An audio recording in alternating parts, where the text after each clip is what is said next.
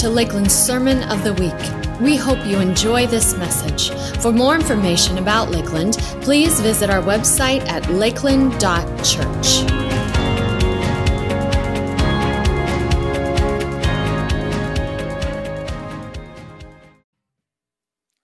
All right, so here we are, summer playlist. I love that image of the car. You turn up the music and you just kind of take off. What is it? You can throw this in the chat. What is that song that you just love to crank it up, like crank up the music, roll down the windows, and let the music just soar? And just what's your summer playlist right now?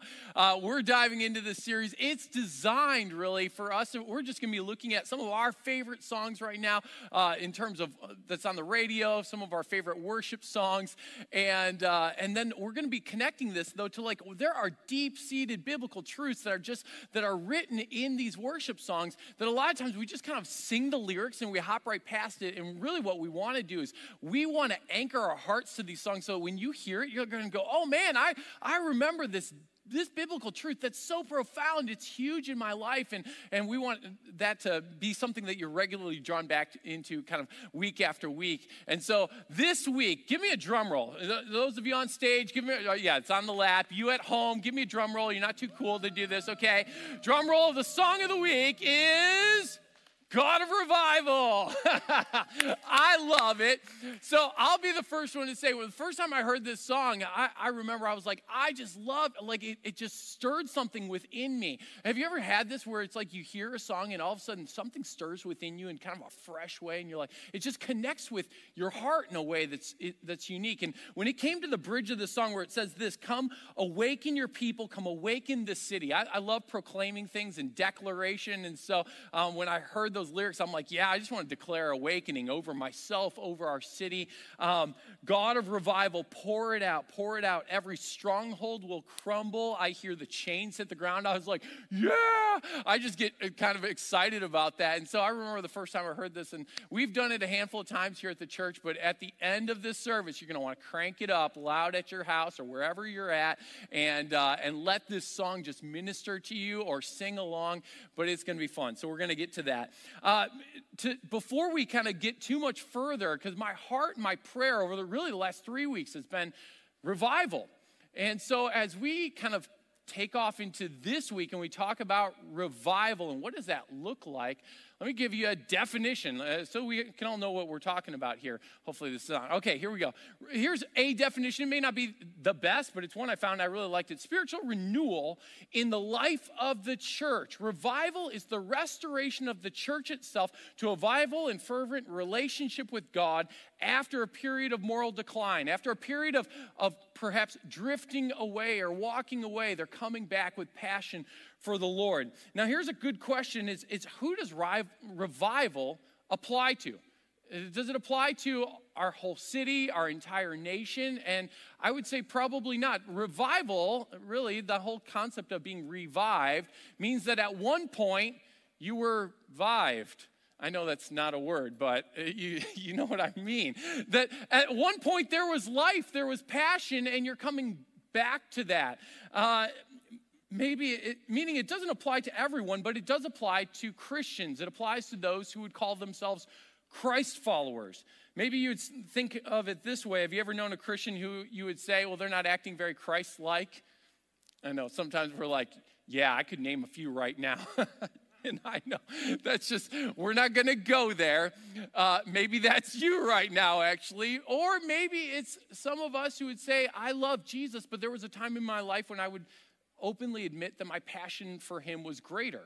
And I think even you would be saying, I want my heart to be revived to that place of greatest passion and even beyond there.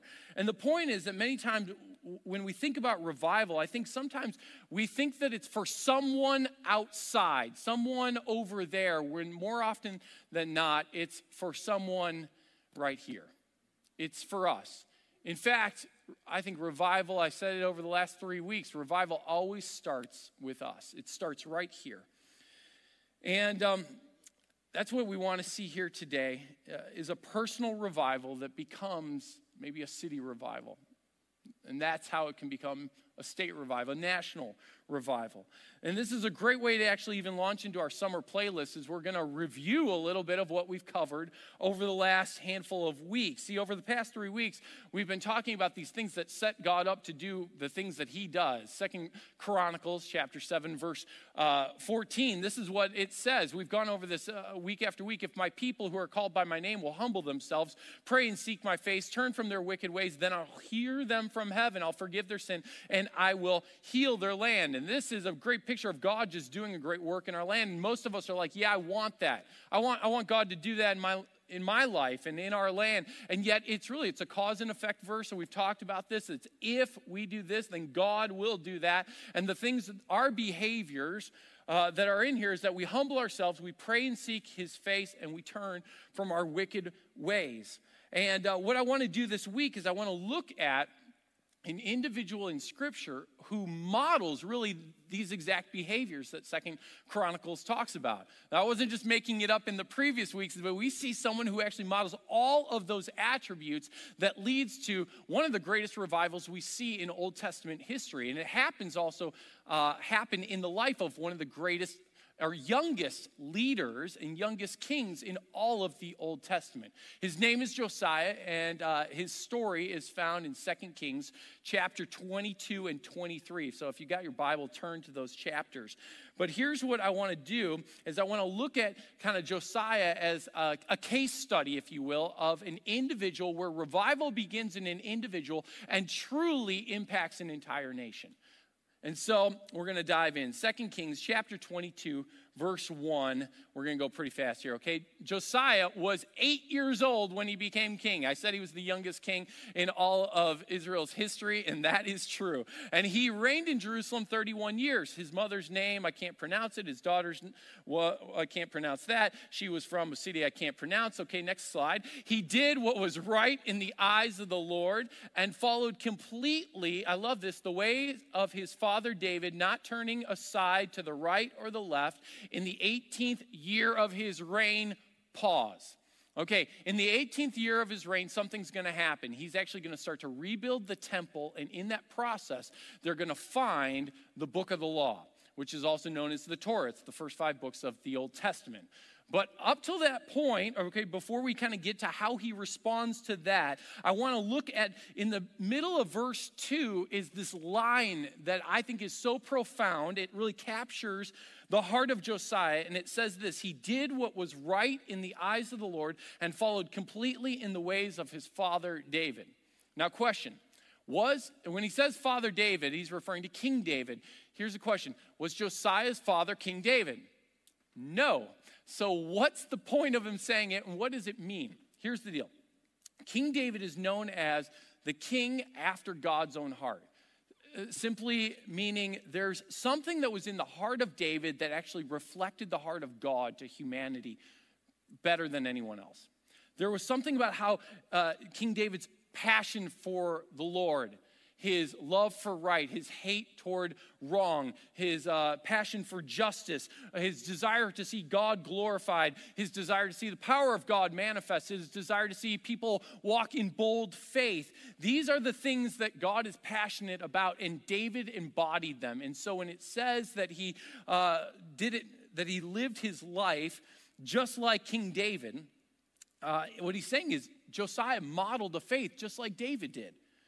And what happens during Josiah's reign? Well, revival to a nation comes to Israel and actually restores them to a place of passion just like David had led Israel to in the past. And so Josiah really starts this journey, though, at age 18. Now, as I even say that, at age 18 is where it really starts to take off. And for some of you, this is what I want to say before we go any further. If the Lord would give you ears to hear, that no matter how old you are, you're the perfect age for revival to start in you. If you're 8 years old and God would give you ears to hear, I pray that God puts a fire in your bones, like Jeremiah the prophet talked about. It's like a fire in your bones, and you're weary of holding it in. Indeed, you cannot. Maybe you're 18 and you just graduated and you're going, I don't know anything yet. You're the perfect age to be a revivalist. Maybe you're 28. Man, I'm starting to tear up. Sorry.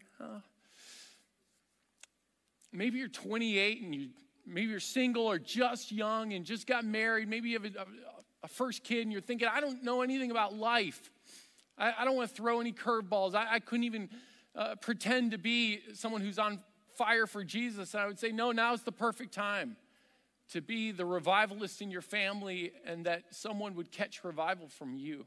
Maybe you're 38 or 48 and you're sitting there going, I've just hit my stride and I feel like life is going how I want it to go. But you wouldn't describe your life following Jesus as super passionate. Well, I'm telling you, throw your life as you want it to go just out the window and passionately pursue Jesus. Maybe you're 58, 68, 78, or 88, and you're thinking, am I too late to have God start a major movement through me? And I'd say, if there's ever a lesson from Josiah, it's that age doesn't matter at all. Today is the day for revival to start. If God would give you ears to hear,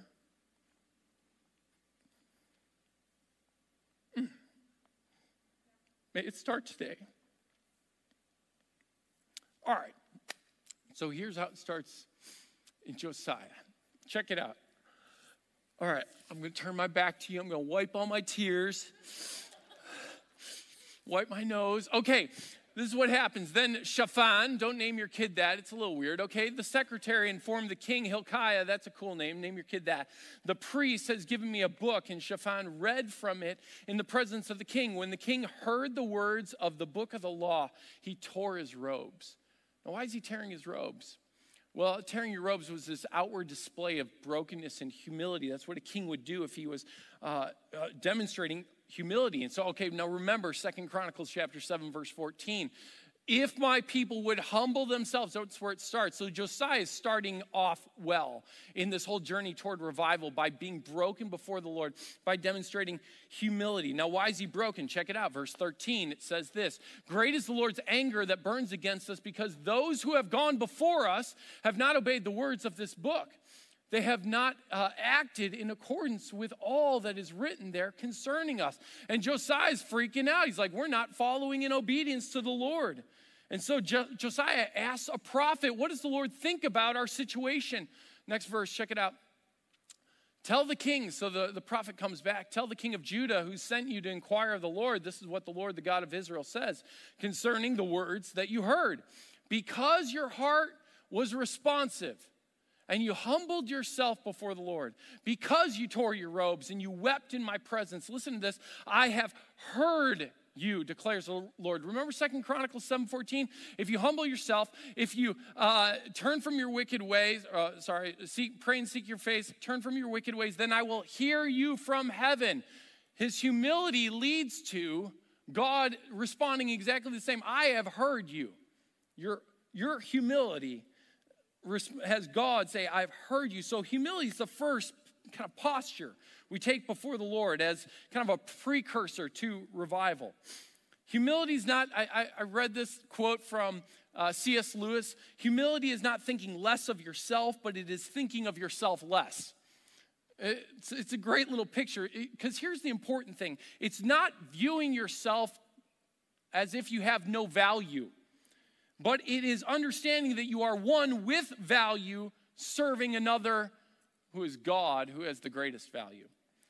And when it comes to humility before God, the biggest question is simply this: who serves who? Is he serving me or am I serving him? So often it's like we pray and we ask, oh God, I've got this request and I got this request and I got this request. And sometimes we just forget to posture our hearts in a place of humility, saying, oh yeah, I'm here to serve you, to worship you, to adore you, to serve you, to give my whole life to you. And Josiah is going to reorient his entire kingdom around this idea of serving and following God first. Okay, so that's the first behavior, is humility. We see Josiah model it. What's the second behavior in 2 Chronicles? It's pray and seek his face, right? If my people would humble themselves and pray and seek my face. Now check out what how Josiah leads his people. Chapter 23, verse 1, it says this: Then the king called together all the elders of Judah and Jerusalem. He went up to the temple of the Lord with the people of Judah, the inhabitants of Jerusalem, the priests and the prophets, all of the people from the least to the greatest, a.k.a. Josiah gathered everyone. And from there, he read in their hearing all the words of the book of the covenant, which had been found in the temple of the Lord. The king stood by the pillar, and he renewed the covenant in the presence of the Lord. Now check it out. How did he renew it? He renewed this covenant to follow the Lord and to keep his commands, his statutes, and his decree. And I love this, with all his heart and all his soul, thus confirming the words of the covenant written in this book. Then all the people pledged themselves also to the covenant. Now I love this. Let me just look at this real quick. He's pledging to follow the Lord, and he's going to do this with all of his heart and all of his soul. Where have we heard that before?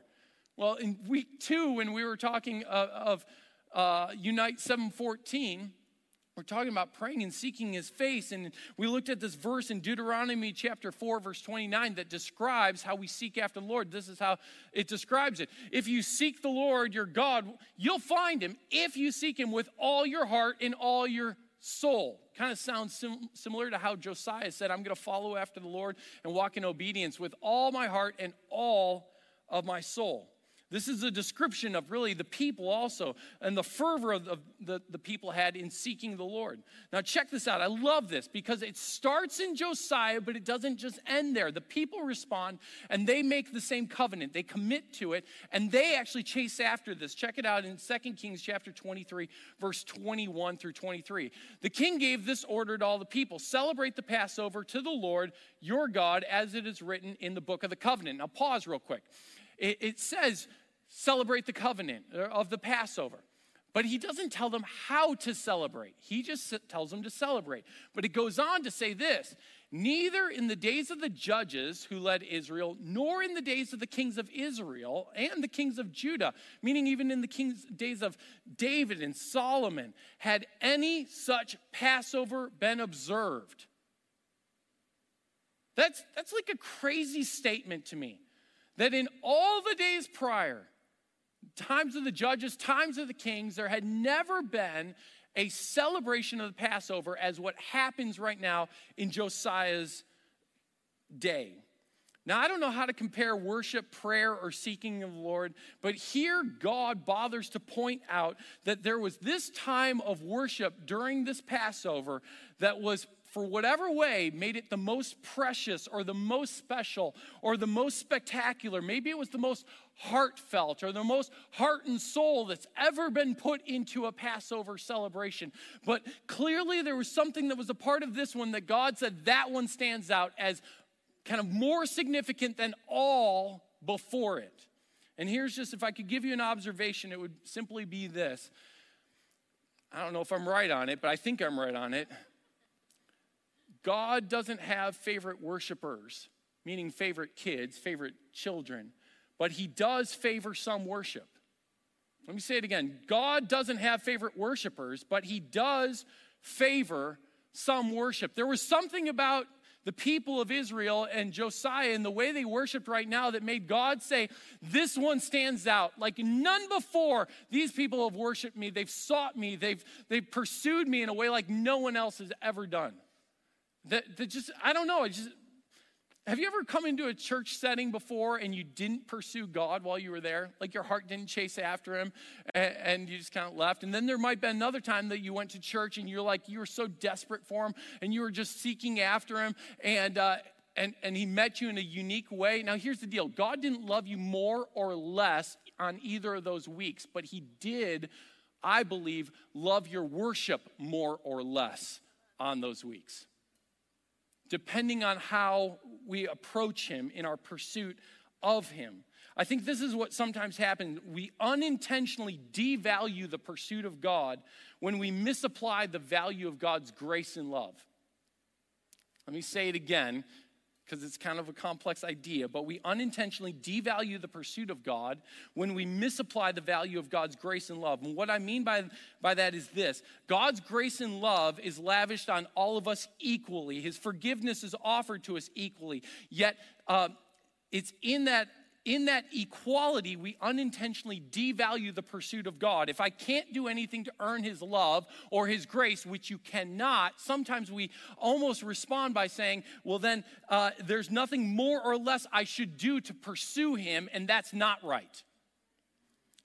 We say it this way: there's nothing that you can do to make him love you more or less, and that's true. But there are actions and behaviors that we can do that he does love more or less. I've said it many times this way: stirred hearts stir the heart of God. When we're passionate about chasing after him, or passionately praying that God would show his love or his power in maybe someone's life or even in our own lives, when our hearts become passionately stirred for him, that stirs his heart. I think God has a greater delight in the hearts that display a greater delight in him. And I would say it this way: it's not a competition of worship, but it should be a consideration in our worship. Meaning we don't try to out-worship one another when we're at church or when you're at home worshiping. That's not the point. But I would say, I think it should be a consideration in our approach to God that how we pursue him matters. That yours and my pursuit of him matters. That we pray and seek his face, not flippantly, but passionately. Maybe I could just ask it this way. Since it was said of Josiah that there was none before him that led or that had the celebration of the Passover like this generation, maybe I'd just ask it this way. Would it ever be said of us that no one in the generation before or after pursued the face of God like the people of Lakeland? I just think if I'm honest, I'd say I'm probably not pursuing God to the level and to the extent that I can or could or should.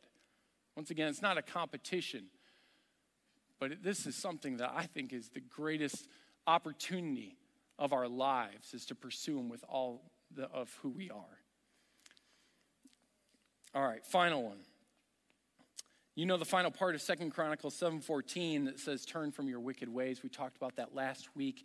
And it's really the remainder of chapter 23 that captures Josiah's life and the people of Israel, what they end up doing. It's just this major purging of all the wicked things that have been set up in their past, a lot by their predecessors, by the previous generation. But it says, turn from your wicked ways. And we talked about this a little bit last week. It's the difference between confession and repentance. To confess is to acknowledge my wrong, but to repent is to turn from my wrong. Maybe you grew up going to confession, and that's important that we acknowledge our wrong, but it's incomplete if we just acknowledge it and continue to do it again. It's incomplete if we just confess. We're meant to turn from it and to walk away from it. And so there's a couple things that he does in modeling kind of this purging. It's so thorough, and this is what I love about it. I want to read some verses to you. 2 Kings 23, verse 4, it says this: the king ordered Hilkiah the high priest, the priest next in rank, and the doorkeepers to remove from the temple of the Lord all the articles made for Baal and Asherah and all the starry hosts. He burned them outside of Jerusalem in the fields of the Kidron Valley, and he took the ashes to Bethel. I think we're going to hop to verse 10. Says this: he desecrated Topheth, which was in the valley of Ben Hinnom. Listen to this: so no one else could use it. This is critical. He basically makes it so no one else can go and do wrong in these places to sacrifice their sons or daughters to the fire, to Molech. Continue on. He removed from the entrance to the temple of the Lord the horses that the king of Judah had dedicated to the sun. Josiah then burned the chariots dedicated to the sun. Verse 14, Josiah smashed the sacred stones, and he cut down the Asherah poles, and he covered the sites with human bones. Okay, a couple of things I just want to observe here. In verse 4 and then in verse 14, he says a couple things. In verse 4, he says he basically he wrecked this site so no one else could use it. In verse 14, he says he covered this next site with human bones. What's the point? The point is that King Josiah is not just removing temptation from himself, he's removing temptation from others as well. He's saying it's not enough for me to just say no to doing wrong and turning from doing wrong. I want to help other people be set up not to do wrong, but to walk in obedience to the Lord. And so he's removing all these things that could lead to temptation. And so I would just ask you, sometimes there are things in our lives that you would recognize, yes, this could lead me astray, or this should no longer be a part of my life. I remember years ago, there was this couple, they had bought, actually, when they were overseas, they were traveling, they'd spent a lot of money, actually, on kind of this, Hindu shrine-like thing, okay? So it was this shrine box, and it was like worth a lot of money. I remember they came to me one day and they said, hey, we feel like we shouldn't have this in our house and we just need to get rid of it, so we're gonna sell this. And I said, whoa, and it was hard for me to say this, but I felt like I needed to. I was like, I hear that it was really expensive, it's worth money, you want to sell it to someone else, but here's the deal. If it shouldn't be in your house because it's a stumbling block, because maybe there's an enemy stronghold connected with it, it shouldn't be in anyone else's house either to be a stumbling block in their home. And I was like, I don't think it should be sold. I think it should be burned. And that's like hard to hear when you got something of value. But here's the whole question, is that are we actually concerned about what could be stumbling blocks to other people? Do we actually set others up for success? Real practical. Think about from the most practical way that you might do this as a parent. Your child gets a phone. You don't just say, hey, here's a phone, go have fun. You help them set it up so that they're set up not to fall into temptation via that device, right? And this is what Josiah is doing for his nation. He's saying, I want to set you all up so you don't fall into that temptation. And then notice some of the other things that he does. There's these, in verses 11 through 14, there's these horses that he's like, I got to get rid of them. They were dedicated to the sun. There are these chariots. I got to get rid of them. And I got to burn them and destroy them. They were dedicated to the sun. Quick question. Are horses bad? Now, I know some of you are at home are like, he better not say horses are bad. I'm switching churches, or at least I'm changing my live stream. No. Horses are not bad. Are chariots bad? No, there's nothing wrong with horses or chariots. But these had been dedicated to the worship of the sun. So he's like, I just want nothing to do with these things. And here's the deal.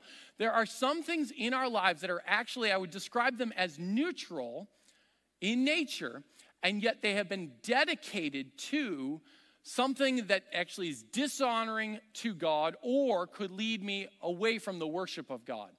In which case, we've got to steer clear of those things and say, I'm not going to have anything to do with them. Just simple example, every year, my family, we go on vacation, and if you're like us, when we're on vacation, we'll usually go into a couple tourist traps, of tourist shopping, that type of thing.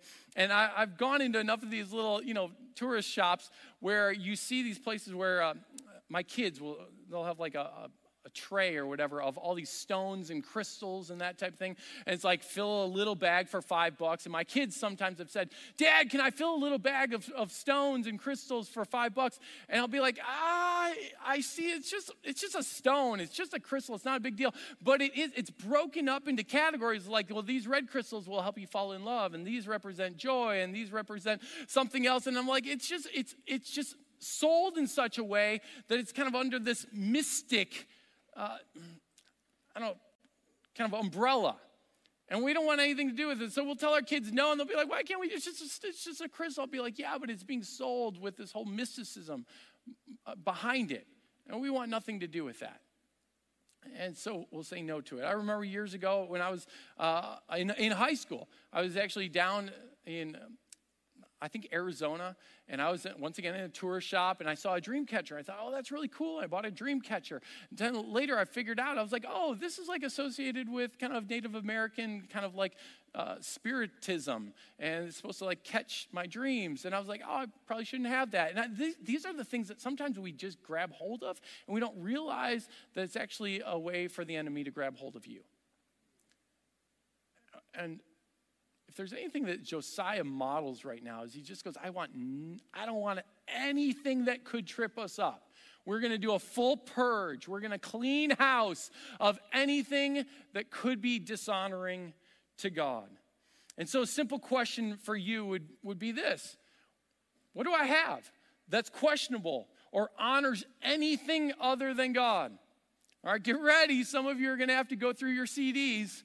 You're going to have to go through your movies. You're going to have to go through your magazines. You're going to have to go through your books. You're going to have to go through your clothing. And you're going to have to get rid of some things that you'd say, yeah, if I'm honest, that does not honor the Lord. But it's worth it. Rid your life of anything that dishonors God. Some of you, I know, you're going to have to get rid of your Packer gear because it's become a god to you. I'm joking. Some of you are like, I'm gone. I'm out. He said that one statement about horses, now Packers, I'm gone. No. It is easier, though, as a Bears fan because they're not as good, so we never really fall to the form of idol worship as you Packer fans do. But no, all joking aside, this is probably one of my favorite verses in 2 Kings chapter 23, verse 25. This is what it says. I love this. Neither before nor after Josiah was there a king like him who turned to the Lord as he did with all his heart, all his soul, and all of his strength in accordance with the law of Moses. He goes after God like no one else. And the awesome thing is his passion for God brought about 31 years of peace to Israel. His personal revival became a national revival. They experienced decades of revival in the land because of Josiah's personal revival. And if I could leave you with one thought, it's just this simple thought that revival in the many always begins with revival in one. Revival in the many always begins with revival in one. It began in Josiah and it spread to his entire nation, and it can begin in you and spread from there. We're going to end with this song, God of Revival. And my prayer is, it just comes to this, this spot in the song. I love it. Come awaken your people. Maybe this is a moment. It's like driving a stake in the ground saying, in my life, I'm going to be a person who pursues God passionately. I want revival to begin in me. Come awaken your people. Come awaken this city. God of revival, pour it out, pour it out. Every stronghold will crumble. Let's hear the chains hit the ground. I think there are chains that right now are in some of your homes, in some of your lives, because some of the things that have been, that you've actually invited into your house, it's been a false form of worship. It's been dishonoring to God that you're going to say, I'm getting rid of that. And in that moment, chains are breaking in your lives. God of revival, pour it out. My prayer is that this song, maybe it becomes an anthem in your life right now. That personal revival begins here. That the fires of revival start in me. And they go ablaze from there. Let me pray for you, and then we're going to sing this song, God of Revival. Heavenly Father, would you start something in me? Would you start something in everyone who's watching right now? Every person who's listening. May we come broken and humble before you. May we passionately pursue you and purge our lives of that which would be dishonorable to you. God, start a fire in each of us. In Jesus' name, amen. Thanks for listening to the Sermon of the Week. If you would like to partner with Lakeland in helping people follow Jesus, be changed by Jesus, and commit their lives to the mission of Jesus, you can contribute to this mission by visiting lakeland.church/give.